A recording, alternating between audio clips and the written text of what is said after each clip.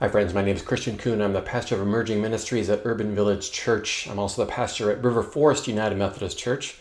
My pronouns are he, him, and his. Today is Pentecost Sunday, the day in the church when we celebrate the coming of the Holy Spirit into the world, and we also consider it kind of our birthday as the Church Universal. It's also a day where we invite people to think about wearing red or orange or yellow as a way to commemorate that. And so as I thought about what I might wear, I remembered I had this particular shirt. It's one that I received when I ran a race a few years ago, and I thought this is perfect. But then as the week has gone along, and we read about and saw the images of George Floyd and the responses to that murder, and I thought about this shirt some more, I remembered that black is an important part of this shirt too, which makes it even more appropriate on this particular Pentecost Sunday. We end our sermon series called Now What? Of course, originally, when we talked about this sermon series, and as we've reflected on the last couple of weeks, it was a question that we thought about in response to the COVID-19 virus. As we live into this new normal and try to wrap our heads around how do we live in this time of social distancing, we ask ourselves the question, now what do we do? It's one of the reasons why I added verse 37 onto the passage today, because the followers of Jesus literally asked that question. After the Holy Spirit has come into the world, now what do we do? But again, after we read about George Floyd and thought about not just him, but others who time and time again we have seen and heard black child of God after black child of God killed by police or in police custody. And so we keep asking the question, Eric Garner, now what do we do? Sandra Bland, now what do we do? Laquan McDonald, now what do we do? Ahmaud Arbery, now what do we do? And it keeps happening over and over again, and we keep asking the questions. And so today, this question that we've used in our sermon series is appropriate for us to consider one more time and begin to address this question in the face of all that's gone on this week. Now, what do we do? As the fires rage across the country, the fires of Pentecost demand that we listen to the language that God is speaking to us today. So let's take a look at this passage. Or better yet, let's take a wider look at what we are seeing and reading about here today.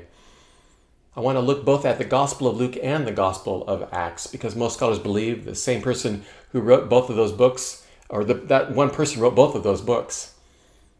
And so that question, now what do we do? That question no doubt was asked by the followers of Jesus in the days leading up to his crucifixion and as they watched him be crucified. Now what do we do? But then after the resurrection, this glorious news, and they're somewhat confounded by this change of events, so they ask themselves, well, now what do we do? And then as we get into the book of Acts, last week, some churches celebrated what's called Ascension Day, Ascension Sunday. At the beginning, in chapter 1, there's a story of Jesus ascending into the heaven. And as his followers are there looking up into the skies, a voice comes down and essentially says to them, why are you looking up in the clouds? It's time to get to work. And so Jesus' followers begin to descend the mountain, no doubt asking themselves the question, now what do we do? And so today I want to focus on two individuals in these passages, particularly one from Acts 1 and one from the story that we read today from Acts 2. I want to focus on these two individuals because I think they were probably asking that same question, now what do we do? But then I'd like to think they were also asking another question, a question that I want all of us to consider today as well. How do I respond? So the first individual is somebody that we don't specifically see in the text here. And in fact, I want to engage in some midrash. I've been reading this really powerful book by Dr. Will Gaffney called Womanist Midrash. And she talks about the practice of midrash often done by our Jewish friends. And she says this, in rabbinic thinking, each letter and the spaces between the letters are available for interpretive work. And so we look at the passage, we look at the scriptures, and we begin to ask questions. We begin to wrestle with it. We begin to use our holy imaginations and wondering, what if? Who isn't listed here? Who isn't mentioned? So I want to engage in some midrash here in these passages. And so in the first individual I want to take a look at comes from Acts 1. I noted earlier that Jesus' followers, after seeing Jesus ascend into the heavens, they're coming down this mountain and they're headed off to Jerusalem. As chapter 1 continues on, it lists the specific disciples, but then it says something really interesting in verse 14, and I want to read that for you. It says, all these, being the disciples, all these were constantly devoting themselves to prayer together with certain women, including Mary, the mother of Jesus, as well as his brothers.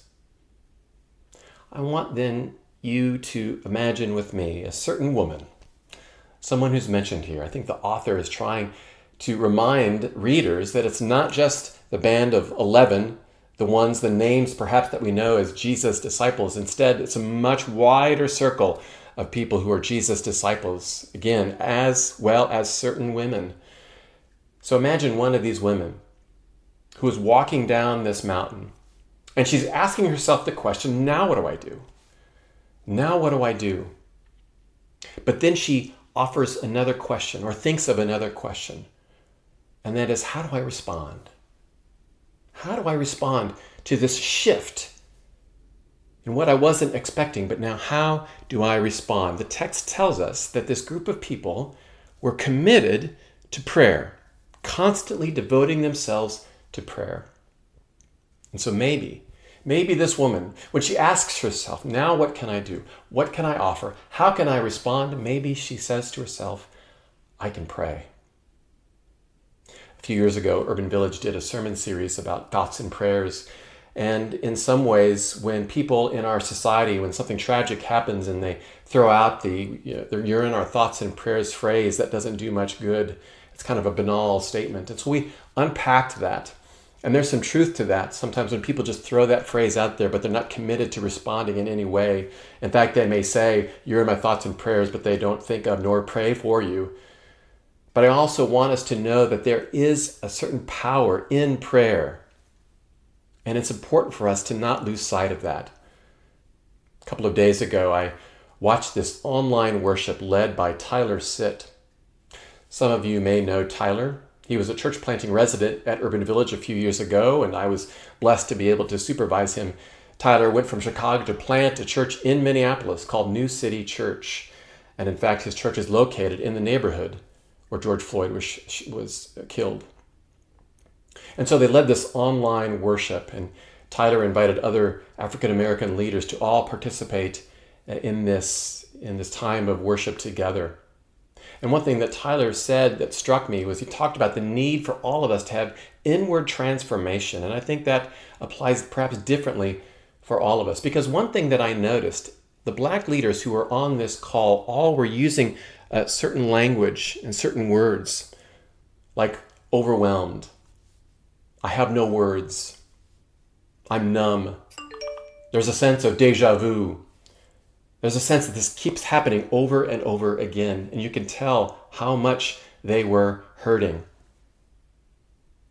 And so, as I thought about that, I realized that the people on the call and all of our Black siblings, they need that kind of inner transformation that could come about through prayer. And not just themselves praying for themselves, but for us to pray for, to listen to love, and to nurture them too. And so I want for us to be able to think about how we might do that. I actually preached a different sermon earlier in the week. And as the week went along and as a staff, we were talking about, are we doing enough in response to what's going on? I shared my original sermon with a couple of people I trust a lot at Urban Village, Darren Calhoun, the worship leader at our South Loop site, and Grant Crusoe, who used to be on staff at Urban Village and who attends our Hyde Park Woodlawn site. And I shared the sermons with them and really invited their responses to it. And Grant said something in response to what I had originally preached that really struck me, and I want to read that for you. He wrote, "For the people of color listening on Sunday, specifically Black people, many are at a point of feeling like we've done all we can do. The last thing I want is to hear how I need to keep trying to solve a problem I didn't create. nor seem to have the power over centuries to solve fully. And that struck me. The need for inner transformation that prayer can bring about, but not just for our black siblings, but for all of us too. And for some of us, we need that inner transformation of prayer because the work doesn't stop with prayer. Prayer is definitely needed. We need to follow the example of this woman as she came down from the mountain. But prayer is just the beginning. We need that inner transformation, as Tyler said in that online worship. We need that inner transformation to do the outward work that needs to be done. And then that takes us to the second person I want to focus on here today, and that is Peter. Now, we may all know Peter, certainly the disciple who may have been Jesus' right-hand man. Peter is at a point with all that's going on that we read about in the beginning of the book of chapter 2 of Acts. Let me remind you what's happening here. Again, suddenly from heaven there came the sound like the rush of a violent wind. It filled the entire house where they were sitting. Divided tongues as of fire appeared among them. A tongue rested on each of them. Everyone was able to speak in other languages. Everything was being turned upside down. And so, because, especially those who were not followers of Jesus, but even those who were, they're asking themselves, what's going on here? And we're able to understand one another in new ways. And so in the midst of all of this turmoil, people think that the followers of Jesus are drunk. And so they're saying, what's going on? And so for Peter, maybe Peter is asking himself the question, now what do I do? How can I respond? And maybe in that moment he realizes, I can use my voice. And he begins to do so. Now, at first we might think, well, Peter's done this before. He does it in Acts chapter 1. He does it in certain ways throughout the Gospels. But we remember, too, that in Jesus' last days, when Jesus was being led to his death, and Peter had the opportunity to speak up, to say, I know this man. And he didn't. He denied knowing him. His voice failed him at that moment. But as we begin to read in the book of Acts, Peter begins to reclaim his voice. And so we see here today when Peter decides, I can use my voice, and he begins to interpret what's going on here. And he paints this amazing vision, saying that sons and daughters will be able to prophesy, that the young and old will be able to dream dreams. Peter finds his voice, and that's how he can respond. In light of everything that's been going on this week, and if we ask ourselves the question, now what do we do? How can I respond? I hope that you begin to answer that question by saying, I can use my voice. I have a voice. And I want to share with you perhaps 3 different ways that you can do just that. First of all, begin to learn a language. We see here that the Holy Spirit can help us to do just that. Languages that we didn't think we'd be able to understand. And by that, I don't necessarily mean learning Spanish or Polish, but instead I want all of us to begin to learn and relearn and continue to learn the language of anti-racism. This has been a journey that Urban Village has started the last few years. We have nowhere near the point where we can say that we are fluent in that language. We are just starting out. And so we at Urban Village have a place where you can go and begin to read books and watch videos. And on our website, urbanvillagechurch.org/resources, you can go there to begin that process. The potential 5th site at Urban Village, the members of the launch team and a couple of people from River Forest United Methodist have all signed up for something, led an organization in Oak Park called Race Conscious Dialogues, and have all committed to doing that this summer. At Urban Village, too, we do caucusing and opportunities for people to gather together in brave spaces, white people and people of color as well. So there are opportunities for all of us to begin to learn and continue to learn that language. And that's one way to help us to develop our voice. But it has to go just beyond reading books. That's important. But we have to keep on going from there and use our voice. Here's another way that you can do that. Some of you have heard us talk about at Urban Village, an organization called GAPA. So I want you to think about and go to chicagogapa.org, because we have here, friends, in Chicago, we have the opportunity, there's something going on. We have the opportunity to improve Chicago's police practices And we have the opportunity to transform the relationship between the Chicago Police Department and the communities that the department serves. It's called GAPA, which is short for the Grassroots Alliance for Police Accountability. It's a coalition of many grassroots organizations throughout the city that have come together to work on this project. Urban Village is a part of Community Renewal Society, CRS, which some of you have heard of. We've been part of CRS for many years. I'm a part of an organization called Business and Professional People for the Public Interest. I'm on their board. They also have been involved with GAPA as well. To begin this process, how can we here in Chicago transform how our police relates to our city and how it changes its practices? Go to chicagogapa.org. Talk to myself, talk to Pastor Hannah, who's on the CRS board, talk to any of our staff members about how you can get engaged and learn more about this process. They've been making really great progress, but it's slowed in recent weeks, and we need to make sure that we're holding people in power accountable so that this process continues and we can come up with an agreement. And then finally, the third thing, I want you to think about another website, and that's this one, blackownedchicago.com. Friends, the language of our pocketbooks also speaks volumes. And I realize that there are some of us in our community who have been hit hard by COVID-19.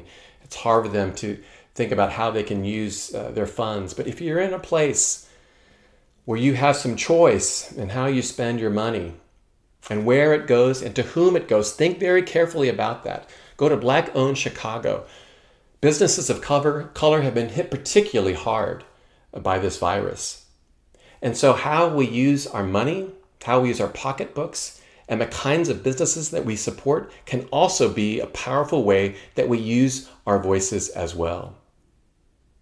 And so I hope you'll begin, like Peter, to ask yourselves the question, now what do I do? What can I contribute? How can I respond?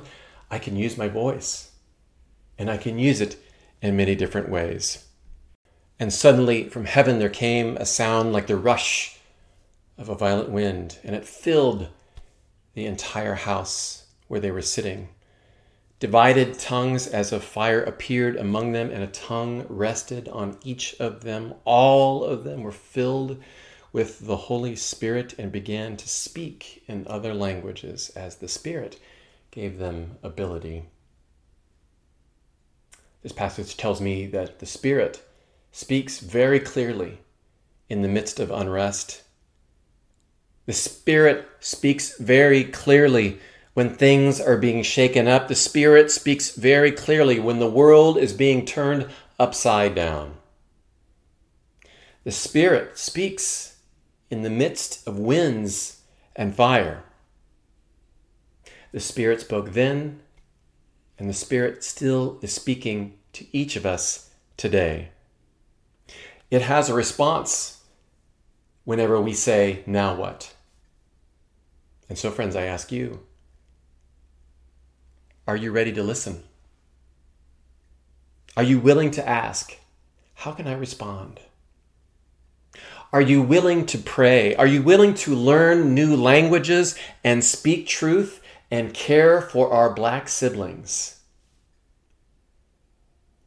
Are we ready to ask that question so that when we say, now what? It's not done out of exasperation or hopelessness, but instead we say, now what? And that means a glimmer of hope. It means a spark of expectation. And it means the rush of justice so that we are truly filled with the Holy Spirit and that Pentecost will come again. Amen.